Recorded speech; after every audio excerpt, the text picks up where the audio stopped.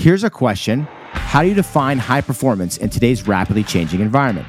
Now more than ever, uncertainty rules the day, and constant adaptation is mission critical to success. But change is hard, and there's temptation for all of us to blame failure on factors outside our control. I don't have the information I need to do my job. We weren't treated fairly. I have too many priorities and not enough time. We're understaffed. It was an impossible task to begin with. But feeling comfortable or dodging criticism should not be our measure of success. There's likely a place in paradise for people who tried hard, but what really matters is succeeding. If that requires you to change, that's your mission. My name is David Silverman. I'm a former Navy SEAL, co-author of Team of Teams, and founder of CrossLead. At CrossLead, we partner with teams and individuals to help them achieve and sustain optimal performance.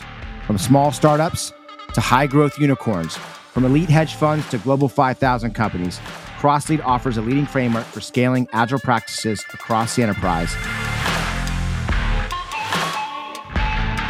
From my experience, there's no quick fix or silver bullet to achieving and sustaining elite performance. The fundamentals are easy to understand, but hard to do continuously. Like staying in shape, it requires a level of commitment and discipline that most are unwilling to make. People need to have purpose in what they're doing. It's not just a job. It's not just working on technology. It's not just writing code or creating a design. You're doing it for an end goal. Having an inspirational end goal is A, important so that everyone's excited about what they're doing. And B, having a common mission and a common understanding allows you to make better decisions down in the trenches and within the teams.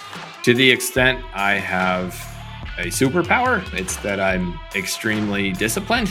I eat the same thing every day. I'm very structured in what I do. To be super successful in anything, you have to trick yourself that that's possible. What I remember from rowing, and I think there's very much from a leadership perspective in business, is just almost saying like, guys, yeah, we're going to do this.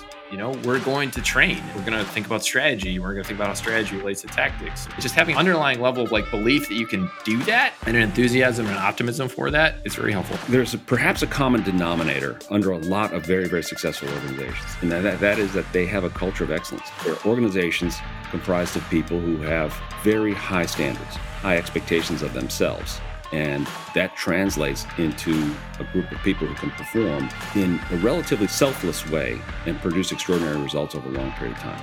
An organization must be constantly led, or, if necessary, pushed uphill toward what it must be. Stop pushing and it doesn't continue, or even rest in place and it rolls backwards. This podcast is for people that are on the same journey of constant, never-ending improvement. In each episode, I meet with leaders from special operations, business, and academia who share their personal experiences on leading in both good times and bad.